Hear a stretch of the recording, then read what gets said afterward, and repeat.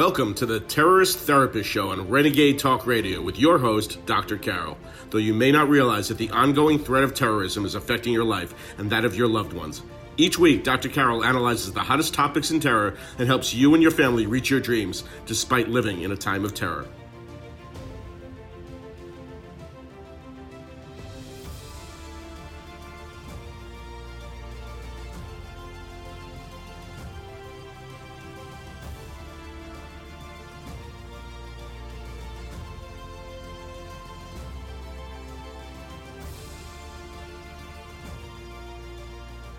What happens in Europe doesn't stay in Europe. Welcome to the Terrorist Therapist Show. I'm Dr. Carol, a psychiatrist, and your terrorist therapist. Yes, what do I mean by that? What happens in Europe doesn't stay in Europe? Well, the problems that Europe is having with terrorism are a foreshadowing of what will come to America. So America gets to see what works and what doesn't work, which is, of course, should be helpful. But the question is, will our obsession with political correctness allow us to take Europe's lessons to heart in tackling terrorism? Now, why am I talking about this today? Because there was a recent meeting in London of NATO and NATO leaders, and the issue of terrorism, of course, came up, but it ran into a number of problems, tackling it and how we should tackle it and whether this should be the focus or not. Did not have everybody agreeing on this. Now, it was particularly French President Emmanuel Macron who was intent upon rallying all the NATO members to look at terrorism as the biggest threat, the biggest danger. And not only was this a good idea, in his opinion, in terms of, fighting terrorism, but also to make more solidarity amongst European leaders and NATO leaders.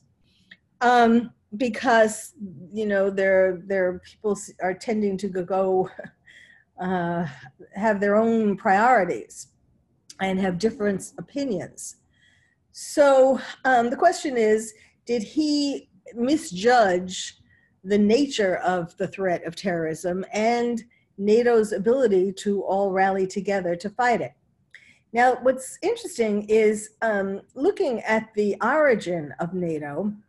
It was established in 1949 to defend the Euro-Atlantic area from the Russians.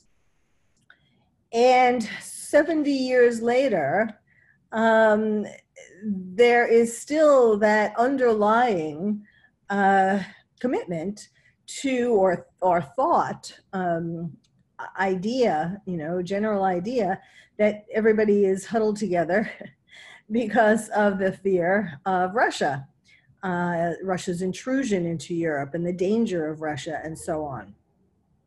And, but Macron thinks that, that NATO should instead be focusing more on the threat of terrorism and not so much Russia and China. China also is thought of by NATO as their enemy.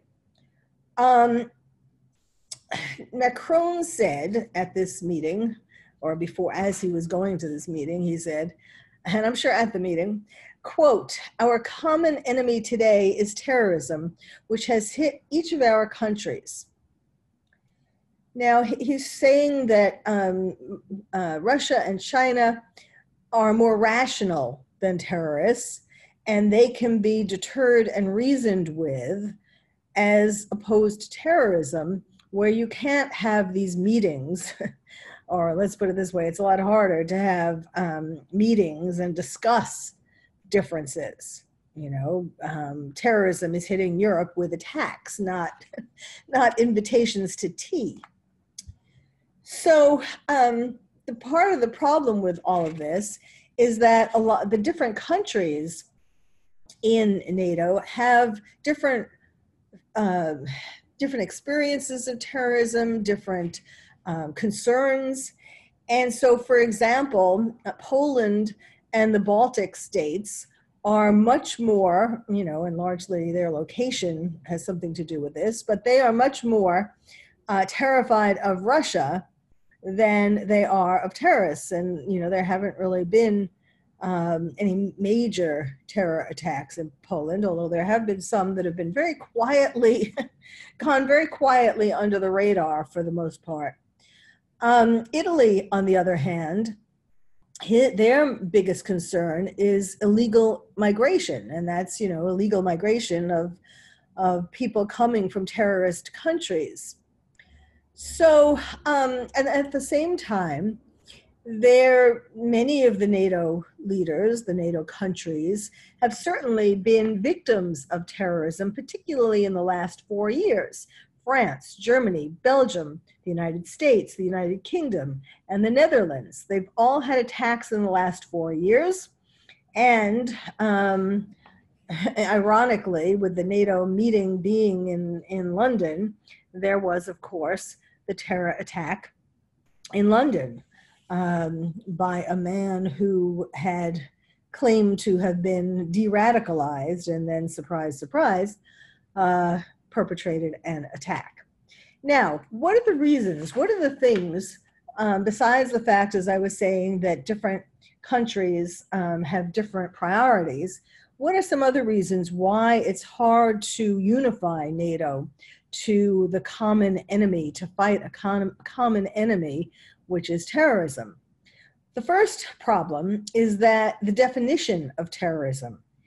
Different member states have different ideas of what the definition of terrorism is or should be. So, for example, they would all agree that Al-Qaeda and ISIS are terrorist groups. But then when you go beyond that, there are some problems, notably with Turkey, because they are seeing the Kurds as terrorists, even though the Kurds have worked side by side with the US and coalition forces. So Macron said in London at the NATO meeting, quote, "I am sorry we do not have the same definition of terrorism around the table. When I look at Turkey, they now are fighting against those who fight with us, shoulder to shoulder against ISIS." So definition is the first problem. Second problem, Europe and the United States are not exactly peas in a pod when it comes to what they each think about in terms of what should be done with the terrorists now being, some of them are still prisoners in the Middle East, and some of them are making their way home to the countries that they came from, or at least trying to make their way home. And different countries in NATO have different attitudes towards what should happen to these returning terrorists. And, the US has wanted the European governments to repatriate their nationals, their people who went to the Middle East, and put them on trial. But Europe doesn't want to do that. That's easier said than done. But European leaders don't want to do that because of a number of reasons. Security issues with the returnees. When they come back, there's been this attempt, like in Germany, for example, to catch the people at the border and watch them until they figure out what to do with them, put them on trial and so on. And then the other part of that is whether there is enough evidence, whether they can find enough evidence. They know that these people were all fighting with ISIS or Al-Qaeda or, killing people and doing bad things against Europe and against the Western countries. That really isn't a secret. That's why they went there in the first place. But proving it, having evidence in a situation where, they're I mean, everybody's running amok, or has been running and still are running amok in the Middle East. So to find the kind of evidence that you need to present in a trial to be able to say what each of the returnees have done exactly, which is treason, which is something against the country that they came from, that is not so easy. Right now, Berlin is reviewing cases of German ISIS fighters because they've had to start doing this because Turkey has begun deporting them. And Paris, on the other hand, is very much opposed to readmitting French jihadists with good reason. France is having a huge problem. And, there has been evidence, I mean, not that kind of evidence, there have been attacks. There are many attacks in France, and certainly, and many people who left France to join ISIS in the Middle East. So France, needless to say, doesn't want them back on their soil. And then London has they want to strip the returnees of British citizenship rather than hauling them into a courtroom. So everyone has a different idea. And there was the idea of kind of trying to find a universal way for dealing with these, but that so far has stalled. And so part of the problem, they want to get rid of the bad guys, but how to do it is something that they can't agree on, or at least haven't yet. Well, let me stop here. We'll take a break, and when we come back, I'll talk more about what happens in Europe doesn't stay in Europe. Welcome back to the Terrorist Therapist Show. I'm Dr. Carol. We're talking today about what happens in Europe doesn't stay in Europe, meaning the problems that Europe is having with terrorism is a foreshadowing of what will come to the US. So, as I've been talking about, even though the US is one country, we certainly have been seeing that it is a very much a divided country, kind of like its own NATO, its own, everybody has an opinion. So I was in the midst of telling you why it is difficult to get NATO to shift its focus from looking at Russia as the main threat, and now it's Russia and China, which has to do with its origins, as I was mentioning.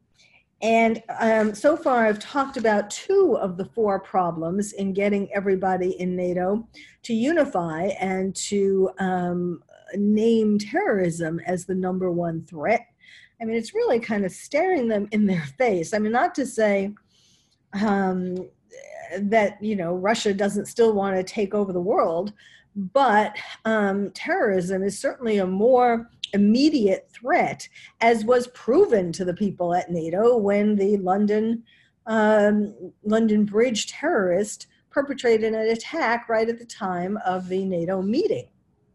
In any case, so as I was saying, the first 2 reasons why it's difficult to get everyone in NATO to agree, one was the definition of terrorism, who's a terrorist and who isn't, and countries have different views on that. And then the second part of it is the United States having its idea of wanting each European country to take the returnees back and put them on trial in their respective countries, which, yes, ideally that would be great, but it's very hard to keep track of them once they get back in the country, number 1. And number 2, it's very expensive and time consuming to put them all on trial. And how do you keep track of them and keep the country safe while you're trying to make these trials happen? And then also, as I mentioned, the idea of being able to find evidence that is the type of evidence that you provide at trial to show what each person did is difficult. Now I'm going to tell you the next 2 problems with getting everyone all psyched up to rally around terrorism being the number 1 threat. So the third issue is that there are no military solutions to the problem of terrorism, in the sense that NATO has dealt with threats before. It is primarily a military organization, NATO, and you can't really defeat terrorism in the same way as previous wars or threats by deploying combat ships and land battalions and squadrons over a certain period of time, or by bombing terrorism out of existence. So it's not like the typical kind of military enemy, or the kind of enemy that you could deal with in a simple or unified sort of military solution. Because as all these countries, or most of these countries in NATO have seen, the terrorist attacks are very random. Many are unsophisticated, sudden. You know, you'll never, I'm sure no one has forgotten well, I hope no one has forgotten the driver who ran his truck over pedestrians in a Berlin market at Christmas. Remember that? And the man the terrorist who took his truck in the south of France and ran over pedestrians. And there have been countless other terrorist attacks since then, including the one on London Bridge. The fourth reason why it's not as easy to rally the troops, so to speak, rally the NATO leaders to admit or agree that terrorism should be their number one focus, is that a new study showed that Europeans fear climate change more than terrorism and more than unemployment or migration. So there was a study done by the European Investment Bank, and the results showed that almost half of all Europeans fear climate change more than a terror attack or losing a job. I don't know where these people, and you know why that is, in my opinion. I mean, you know, you got to scratch your head at this thing. Europe has been decimated by terror attacks. I mean, certainly the threat, the danger, the impact, the evidence, the terror, the impact of terror attacks has been seen so much more than climate change, and so much more up close and personal than climate change. I mean, European countries are relatively small compared to, let's say, the whole United States. And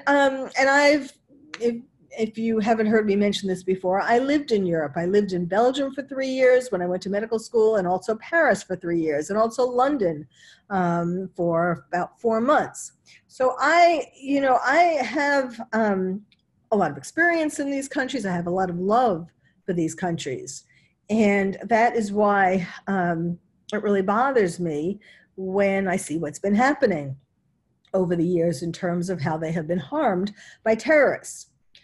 So it just kind of boggles my mind that something that has impacted maybe your city, your neighbor, a loved one, how comfortable you feel going into like Paris, for example, that, you know, is kind of overrun by dangers, also in the south of France. I mean, how these things that are in front of people every day, how they could say that is not quite as important as climate change, which we don't even really know is an actual thing that is going to happen. But climate change has a lot better publicity. There are people who are terrified of that, even though it's more of sort of a vague kind of threat. It's not like something's going to come out of the cloud and hit you over the head or bomb your home. But so it's more ephemeral. but I'm not giving my opinion as to whether I think that it really exists or not, or how bad the threat is, but I can tell you that it is not as imminent as the threat of terrorism, of being attacked by a terrorist or having your life totally uprooted, changed, and so on, as European countries already have seen. Okay, so this survey looked at 30,000 respondents from 30 countries, including China and the United States, and it showed 47% of Europeans saw climate change as the number one threat. And as I said, that was above unemployment, above large-scale migration, which is another thing that boggles my mind, because they certainly are seeing that every day and are not happy with it. And concerns about terrorism. I mean, I guess maybe it has to do with the fact that it was 30,000 respondents, not just from Europe itself, but also China and the United States, and that probably skewed the results. Many of the people in the study group were optimistic about the possibility of reversing climate change, though the leaders, the people who are climate change activists, say that that's not true. You know, that the clock is ticking. And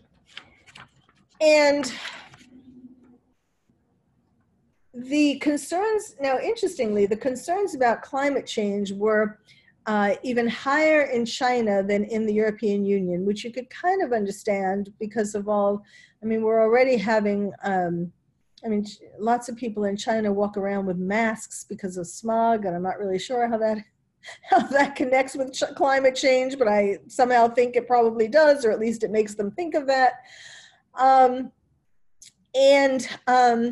Now, so 73% of people in China who were answering this survey said were concerned more with climate change than anything else.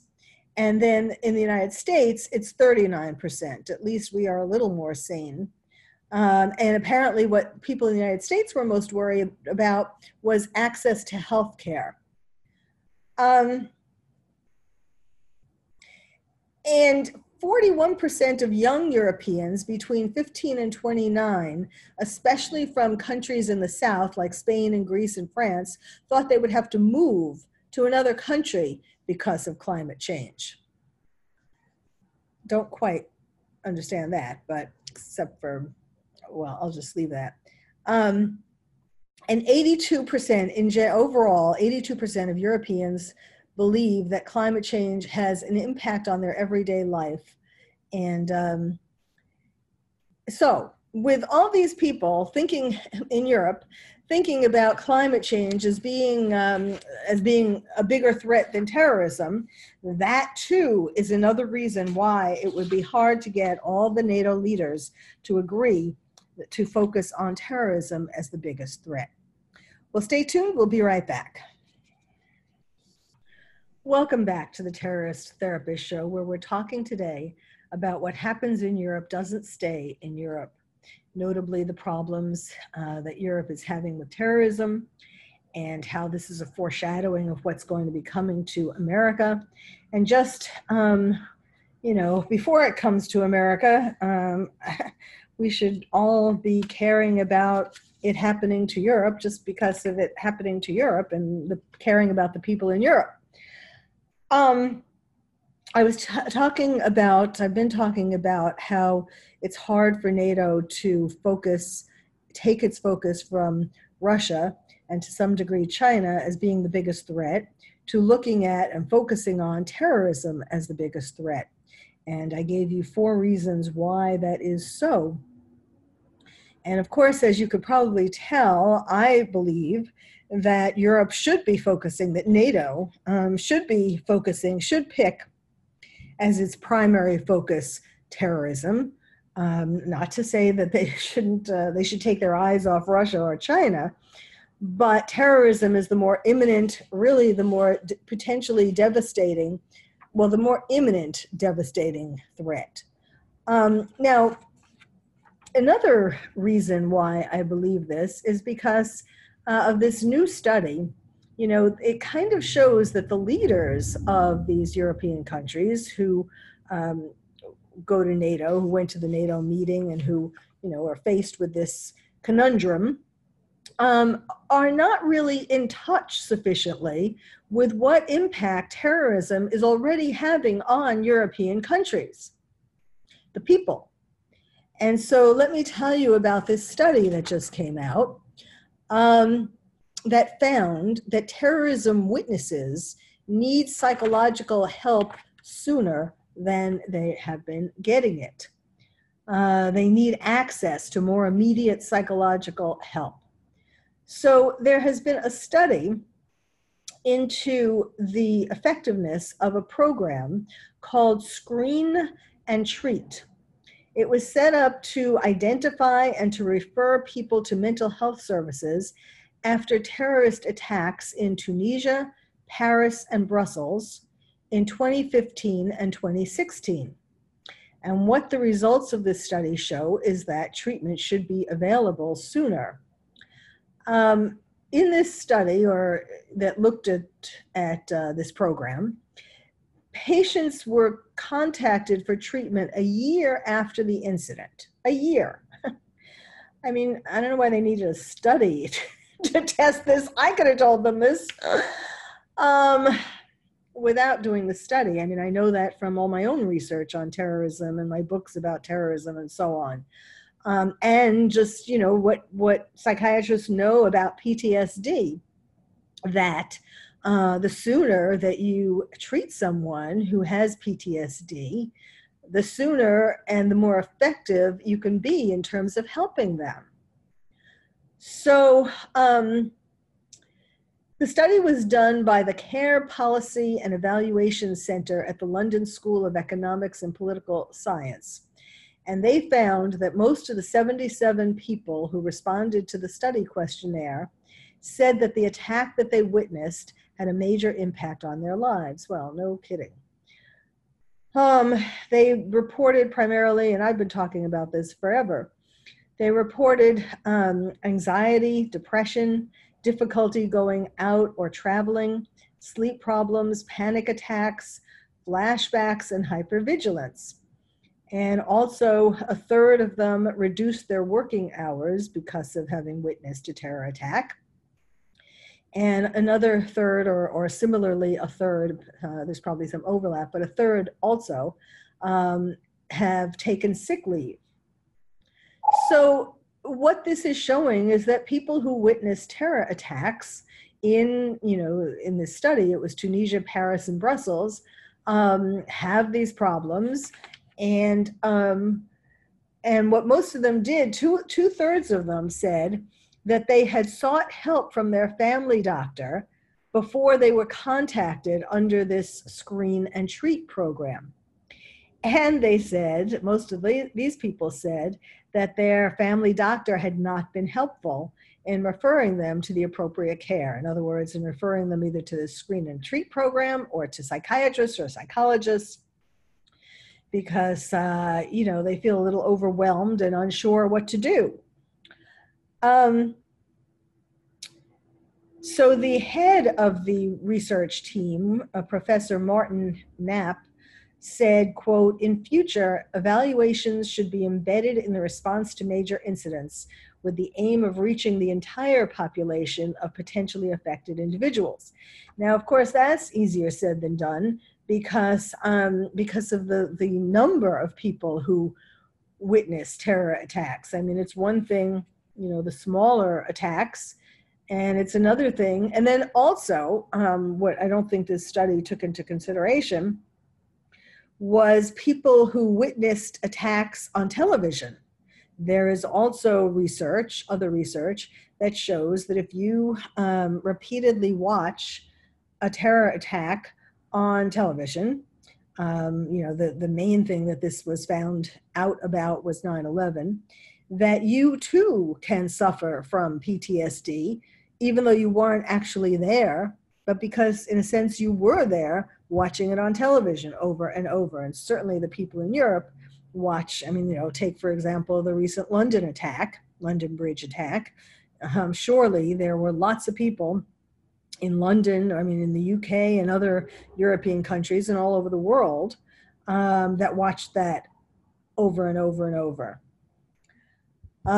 Certainly saw newspaper articles and videos of the bystanders and so on. Now, once there were patients, these people who witnessed terror attacks in these countries that the study looked at, once they were referred, they still had to wait a few months for treatment.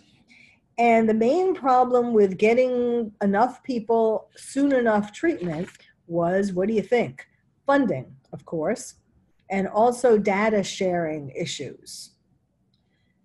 So, I mean, the sheer numbers of people affected by witnessing terror attacks or being victims, injured or killed, and their families, people who have had loved ones, friends,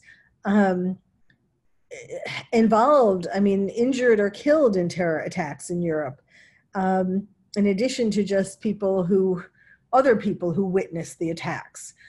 This is a huge, huge problem that is impacting people, citizens of these countries, on a daily basis, and should really make the people, the leaders who are members of NATO, the countries who are members of NATO, and make their leaders realize that indeed they should work harder and faster to overcome some of these problems that I talked about, for why it is hard for them to come to an agreement in terms of focusing on terrorism as the number one threat. But no one has a crystal ball to say what Russia is planning on doing, and how much danger these European countries are actually in.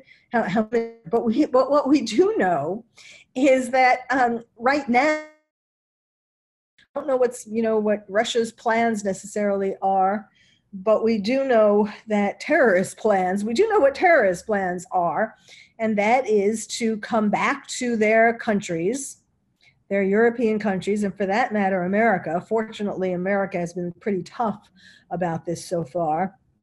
I've talked about some examples of that, and I'll be talking about more people who have tried to come back to the US after they went to the Middle East, terrorist brides, jihadi brides, and so on. And we have been pretty tough on that so far. But, and it is certainly a problem. There isn't any easy solution as to what to do with these people who are coming back, who want to come back. But we know that the more who do manage to get back inside their original countries, their countries that they left, to join a terrorist organization to destroy their home country, we know that these people would be dangerous to welcome back with open arms, because just like the Usman Khan, the terrorist who perpetrated the London attack, has proven to us, we cannot trust, just because they say so, that they are de-radicalized or that they really want to be a good, upstanding citizen of whatever country they came from originally. So my advice to NATO is that they focus on terrorism as the number one threat and start paying attention to the impact that this has been having already, is having on their people, and how having a population who are anxious, depressed, hypervigilant, and all these other symptoms of PTSD will have on their country, their country's productivity, their country's culture, and so on, should be considered the number one threat. Thank you for listening to the Terrorist Therapist Show. I'm Dr. Carol, your terrorist therapist. If you would like to find out more about terrorism from me, your terrorist therapist, Visit my website, terroristtherapist.com. And if you're a parent or teacher and want to build stronger nests for your kids to become more resilient, check out my new award-winning book, Lions and Tigers and Terrorists, Oh My, How to Protect Your Child in a Time of Terror. It's the first and only book about terrorism for kids. You can find it wherever books are sold or directly from the publisher at terrorismforkids.com. Terrorism, the number 4, kids.com. I'm Dr. Carol, your terrorist therapist. Thank you for listening to the Terrorist Therapist Show on Renegade Talk Radio with your host, Dr. Carol. We hope listening to the show has made you feel calmer, more resilient, and more able to reach your dreams despite living in a time of terror. You can also check out past shows on Renegade Talk Archives for more insights.